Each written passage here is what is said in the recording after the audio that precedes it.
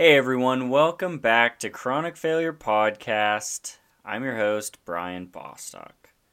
Well, I need to say, April flew by. Seems like this year so far is going by pretty quickly, which is good in some senses, but also, time flies. It seems like there's a lot of stuff you want to get done, and you think you have a lot of time, and then the time flies and you realize you didn't get as much done as you thought you would. Anyways, today's episode is our third current events episode, and it's going to be covering current events throughout April. So the topics we're covering today is toxicity of drugs released into waterways determined by pH levels, the European Union CO2 border taxes that are being proposed, and the story of an indigenous woman being awarded the 2023 Goldman Environmental Prize. And of course, lastly, the extinct lion spotted for the first time in 20 years in Chad, and that's in Africa. Today's episode should be a pretty exciting one. Let's go ahead and get into the first topic. I hope you enjoyed today's episode. As always, thank you for listening. More than 137 million Americans are living in places with unhealthy levels of air pollution. The number of weather-related disasters has increased fivefold in the past 50 years. Tonight, amid record-breaking heat and explosive wildfire bringing devastation to Northern California. But Red Sea corals are under threat of toxic wastewater being dumped into the sea from an oil processing plant. It is the release of dangerous ancient microbes buried deep under the permanent frozen zone. So, toxicity of drugs released into waterways. So recently there was a collaborative study undertaken by the universities of Tübingen, which is in Germany, and Athens, Greece, and they found that the toxicity of chemicals in bodies of water such as lakes and rivers can vary greatly depending on the level of acidity in those waters. Now, the aim of this study was charting chemicals that were found in commonly used medications, such as ibuprofen. Now, at the end of 2022, the European Commission aimed to set environmental standards in order to regulate drugs such as ibuprofen. And the collaborative study feeds into the development of these environmental studies. To quantify toxicity levels, scientists used data obtained from examining the chemical levels found in fish embryos.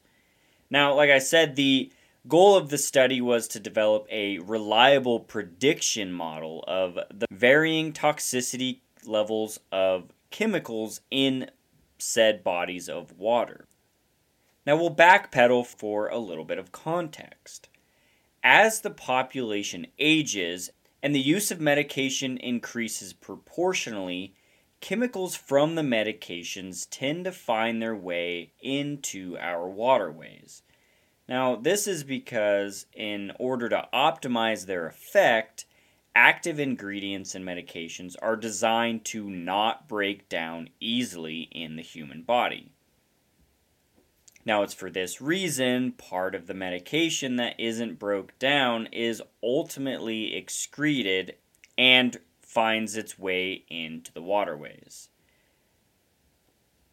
Now, this particular study quotes 4 medications as examples of this: diclofenac and ibuprofen, which are both painkillers, and clofebric, a cholesterol-lowering drug, and metoprolol, a beta blocker. And these are all ionizable molecules, and they exist in neutral or electrically charged forms, which is very important. The bodies of water, for their part, have varying levels of acid-base ratios, and this acid-base ratio is measured as pH. The pH ultimately affects the levels of absorption into the cells of living organisms, and it can cause damage. So medications like ibuprofen are considered to be an emerging contaminant, and it's widely present in water and soil. So there's a high consumption rate of ibuprofen and a low environmental degradation rate, and this combination is very troubling. Now, we have seen combinations like this before, high human and low environmental degradation. It's like in our episode of the grassy narrows coverage. Obviously, in the study, they had to test against organisms or test organisms of the uptake of these molecules, and in this particular study, they used the zebrafish.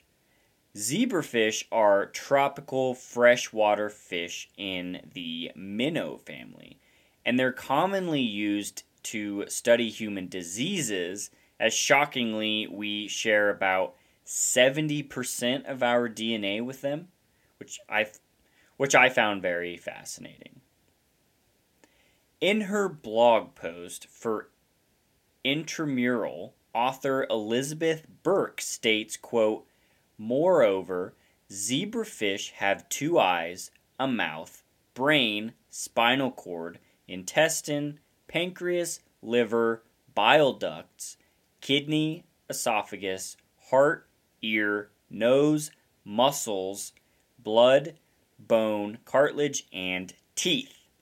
Many of the genes and critical pathways that are required to grow these features are highly conserved between humans and zebrafish.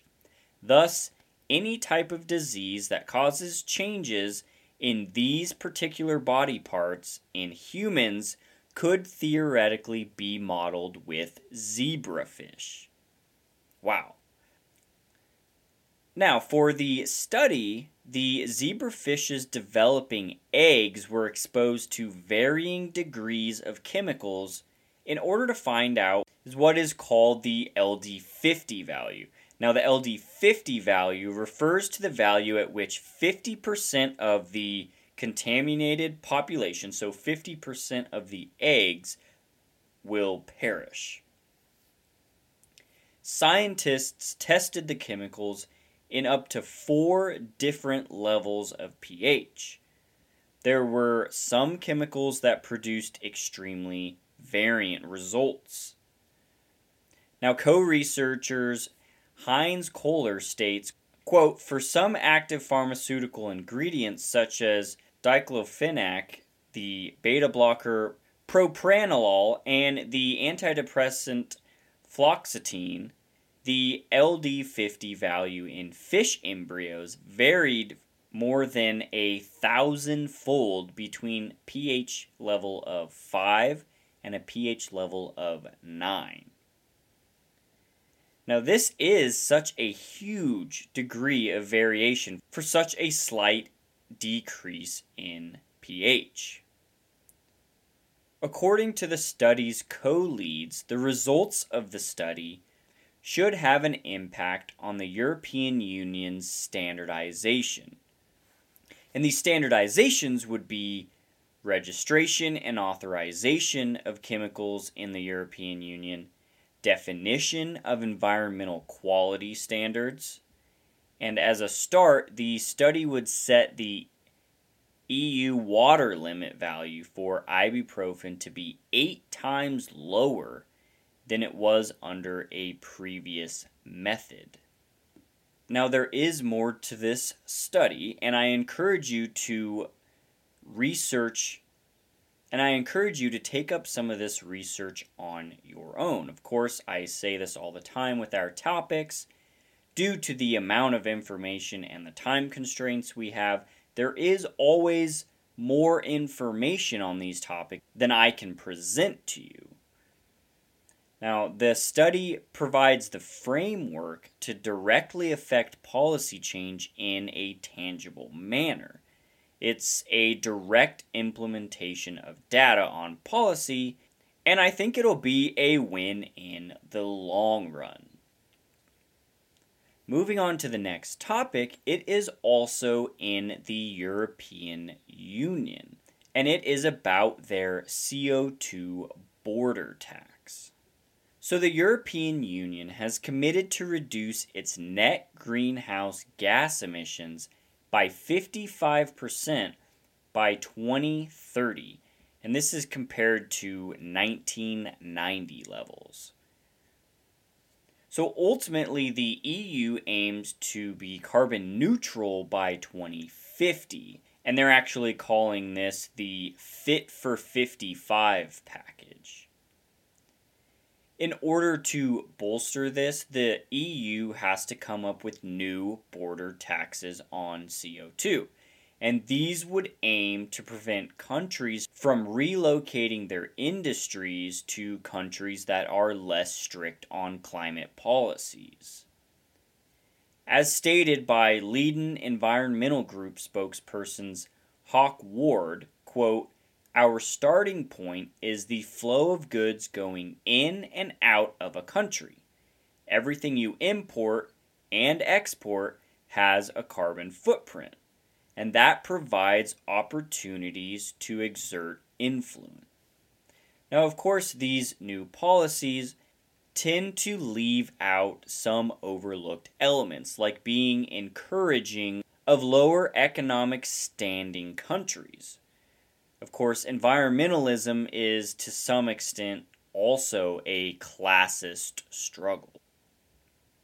So let's take a look at the new key pieces of legislation that came to be in April. The CO2 border tax is called the Carbon Border Adjustment Mechanism, or CBAM for short. So CBAM is a landmark EU tool that puts a tax on carbon and incentivizes countries where emissions laws are less ambitious to think about their fossil fuel usage. According to policymakers, the EU's Carbon Border Adjustment Mechanism is their landmark tool to put a fair price on the carbon emitted during the production of carbon-intensive goods that are entering the EU, and to encourage cleaner industrial production in non-EU countries. This CBAM will only be a reporting tool until 2025, where it will then begin to be phased in to promote trade with countries that support phasing out fossil fuels. So the phase in of CBAM will coincide with the phasing out of the free allowances currently allocated to various titans of industries. These allowances are essentially the amount of carbon emissions that is deemed okay within the framework of an industry, kind of like the acceptable byproduct, if you will. Now, European Parliament members approved the following: reform the 27 nations block emissions trading system, introduce a carbon border adjustment mechanism, that's that CBAM, create a hardship fund called a social climate fund to help vulnerable households, small businesses, and that's because these two areas are most likely to be affected by the higher fuel prices that will result from these changes. And this is significant because there is a financial toll in climate policy that is difficult to absorb for, quote, the little guy. The reform of the emissions trading system avows that European companies and industries should cut emissions by 62% by 2030 compared to that of 2005 levels. And previous rulings had set that number closer to 43. So that is a pretty good increase in the slash of emissions. For the first time, emissions from shipping, or maritime emissions that is, will also be included in this ruling.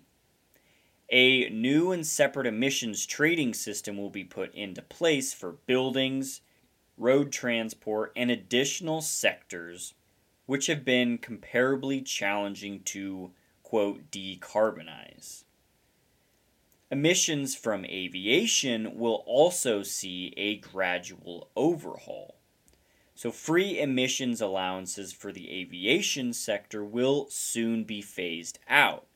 And until December 2030, 20 million allowances will be reserved to incentivize the transition of aircraft operators away from fossil fuels. All of these changes weren't out of nowhere. They actually come after a landmark decision in December regarding the taxation of foreign companies that want to import products that do not comply with EU standards. So in other words, it is more expensive to do business with countries that don't have the same climate-forward policies in place. Starting in 2026, the EU will also phase out free carbon allowances for its own producers.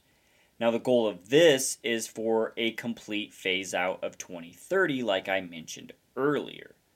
Now, notably, this affects the following 7 industries, many of which we have already talked about in past episodes. So that's iron, steel, cement, aluminum, fertilizers, electricity, and hydrogen.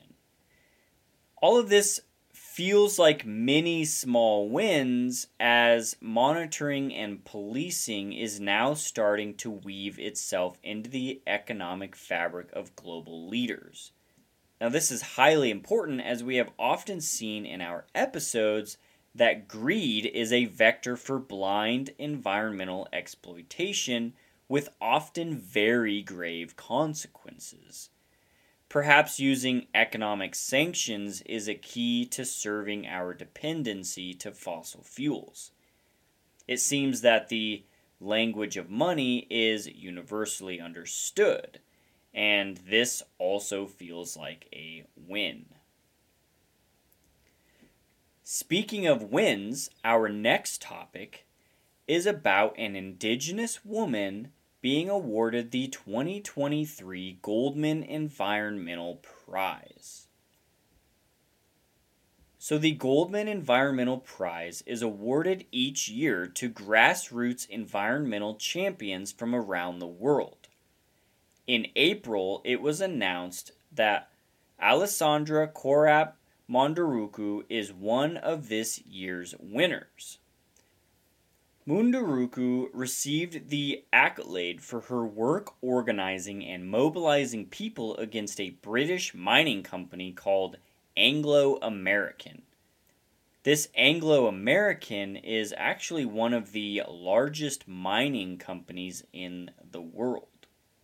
This mining company was seeking out swaths of land in Brazil's Amazon rainforest, which is an ecosystem that is scientifically touted as a significant global carbon sink. In order to mine their desired areas, companies like Anglo American need to execute large clear-cutting operations, which decimate habitat for wildlife and disrupt an intricate ecosystem.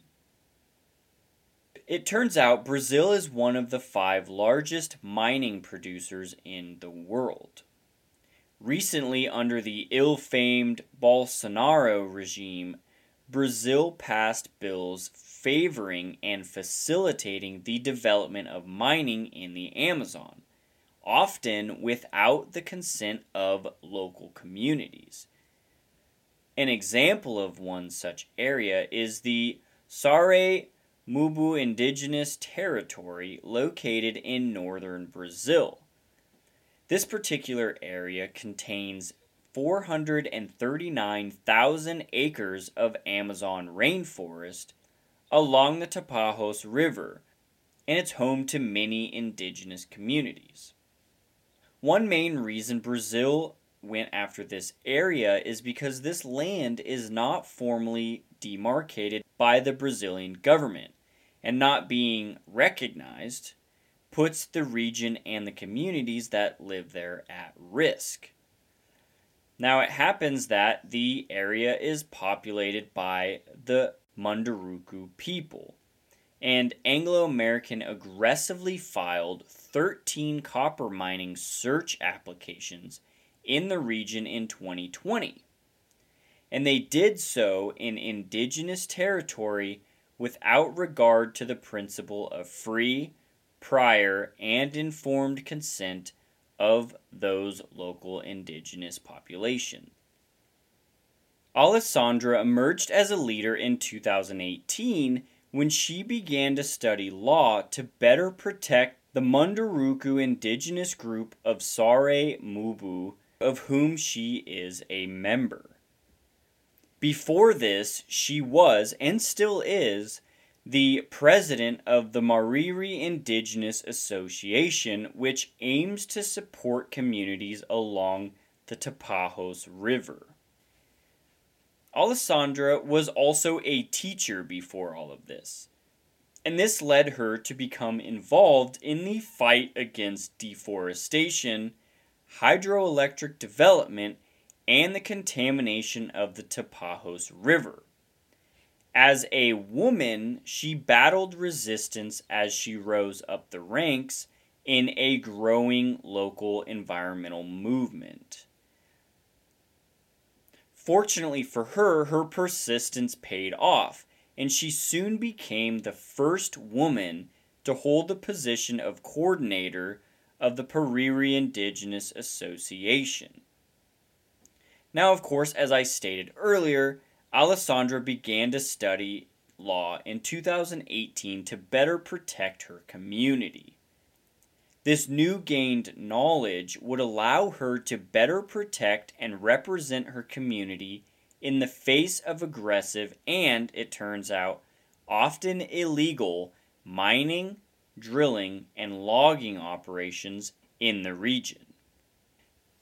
Now, upon learning about Anglo-Americans' multiple bids to essentially desecrate the land she called home, Alessandra spearheaded an inclusive campaign to organize.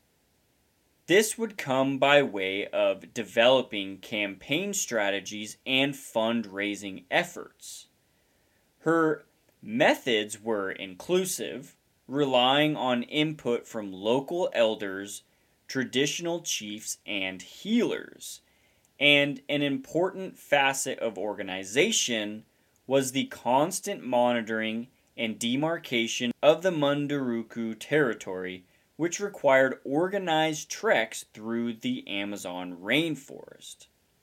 Now, these treks consisted of patrols of the territories, measuring levels of deforestation, and this took a lot of commitment due to it being grueling and very remote work.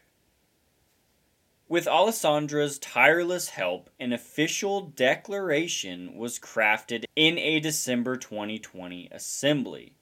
Now, this assembly consisted of 45 chiefs and 200 participants. The declaration was against further mining and deforestation in Brazil's Amazon rainforest. And within it, Alessandra called on Anglo-Americans' withdrawal of permits. Of course, disingenuously, Anglo-American, quote, disputed the number of approved applications, claiming to have no exploratory permits in indigenous territories, but not ruling out future mining activities on those lands. In other words, they're saying, we never did that, but also we may want to do that in the future. Of course, not settling for that paltry response, Alessandra pushed for clarification and proof of withdrawal. Now, her tactics included a media campaign, which filmed statements by villagers, partnerships with Greenpeace and Amazon Watch, which are both NGOs, and they also drew additional attention. And then finally, she was the spokesperson at conferences, international forums, and on social media. Finally, in May of 2021, Anglo American formally announced its commitment to withdraw 27 approved mineral research permits in indigenous territories in the Amazon, including 13 copper mining research permits located within the rainforests of the Sare-Mubu.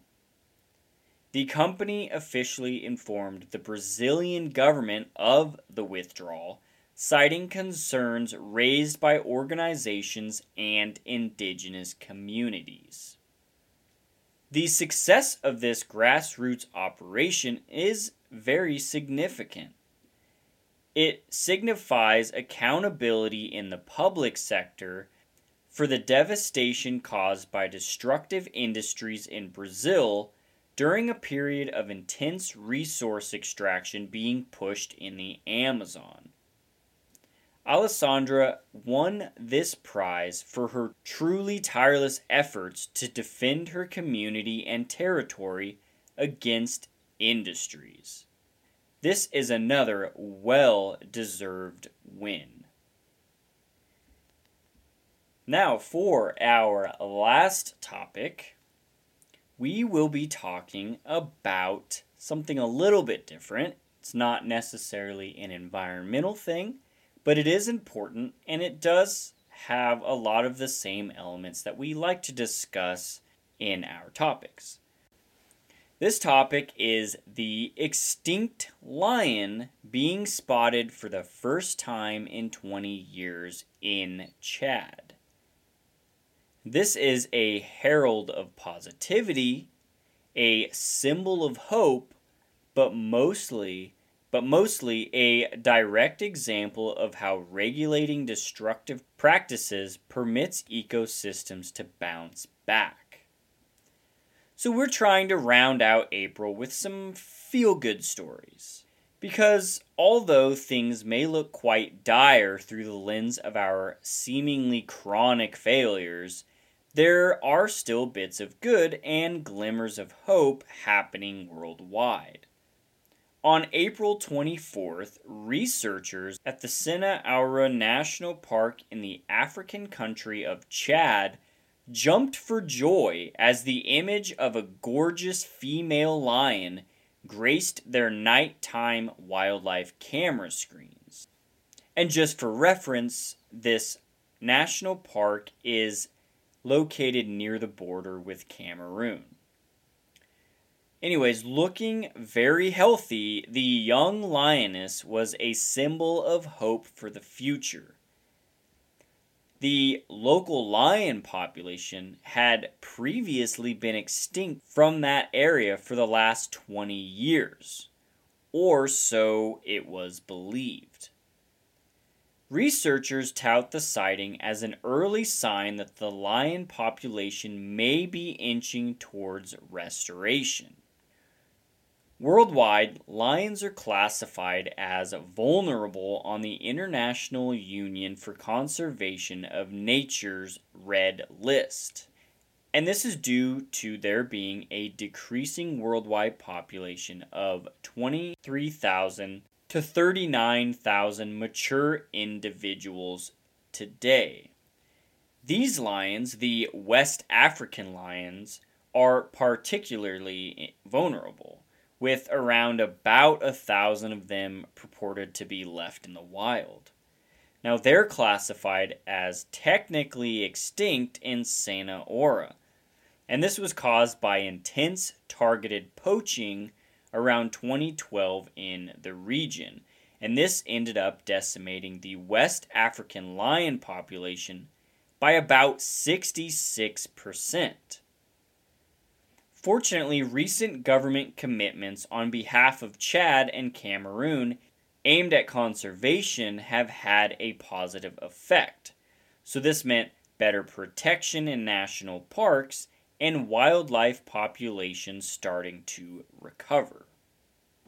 About the recent lioness sighting, Dr. Luke Hunter of the Wildlife Conservation Society Big Cat Fund says, quote, "This is hugely encouraging because prime females are the foundation of any lion population, and they are not big wanderers.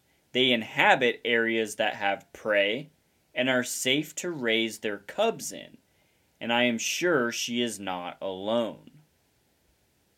Now, all of this could also be a sign that the neighboring park in Cameroon is also harboring a recovering lion population. Now, Cameroon's park, Baba Njida National Park, combined with Sina Ora, comprises roughly 1.6 million acres.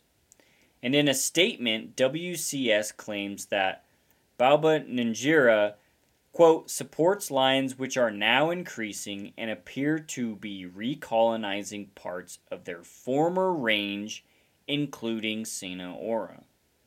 This story was great to throw in because it's also an example of how government regulation and effective policy can provide the framework for not only environmental restoration and protection, but also wildlife restoration and protections. So this week's current events episode is a bit more positive than the past few. It's important to know that even though we can be vectors for positive change as individuals, ultimately it is systematic changes that will be the most impactful when it comes to regaining a semblance of environmental balance on our planet. Although there are many more chronic failures that we will be talking about, shining light on our sporadic triumphs is much needed sometimes. I hope you enjoyed today's current events episode.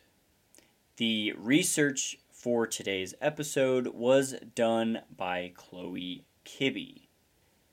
I'd like to remind you that we have an Instagram for the podcast, and we do post photos on that Instagram account that correlate with our episodes. Our Instagram is at the Chronic Failure Podcast, and we do have an email address if you need to send anything to us, and we encourage that you do. If you have questions or comments, that is info@chronicfailurepodcast.com. And finally, we would greatly appreciate it if you would give us a like and follow, and potentially leave a review on whatever podcasting platform you use to listen to this podcast.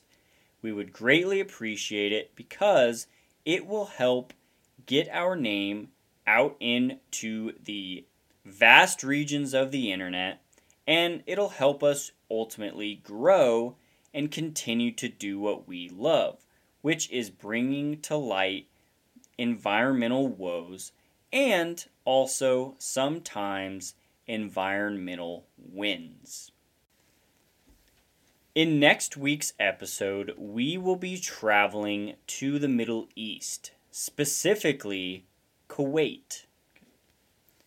When Iraqi troops withdrew from Kuwait at the end of the Persian Gulf War in early 1991, they set fire to more than 600 oil wells and pools of spilled oil in Kuwait, a parting shot that exacted a significant economic toll on the country's lucrative petroleum industry. Connecticut-sized Kuwait contains about 9% of the world's total proven oil reserves, and petroleum revenues account for 95% of its export earnings. Ignition of the oil well fires also created a serious threat to environmental and human health in the Persian Gulf region. The Kuwait oil fires burned for more than 8 months, consuming an estimated 5 to 6 million barrels of crude oil and 70 to 100 million cubic meters of natural gas per day. These smoke plumes from the burning gas and oil initially stretched for 800 miles, and a staggering 11 million barrels of crude oil poured into the Persian Gulf, creating a slick 9 miles long. I hope you'll join me again next week for our episode on the Kuwaiti oil fires. Until then, have a good one.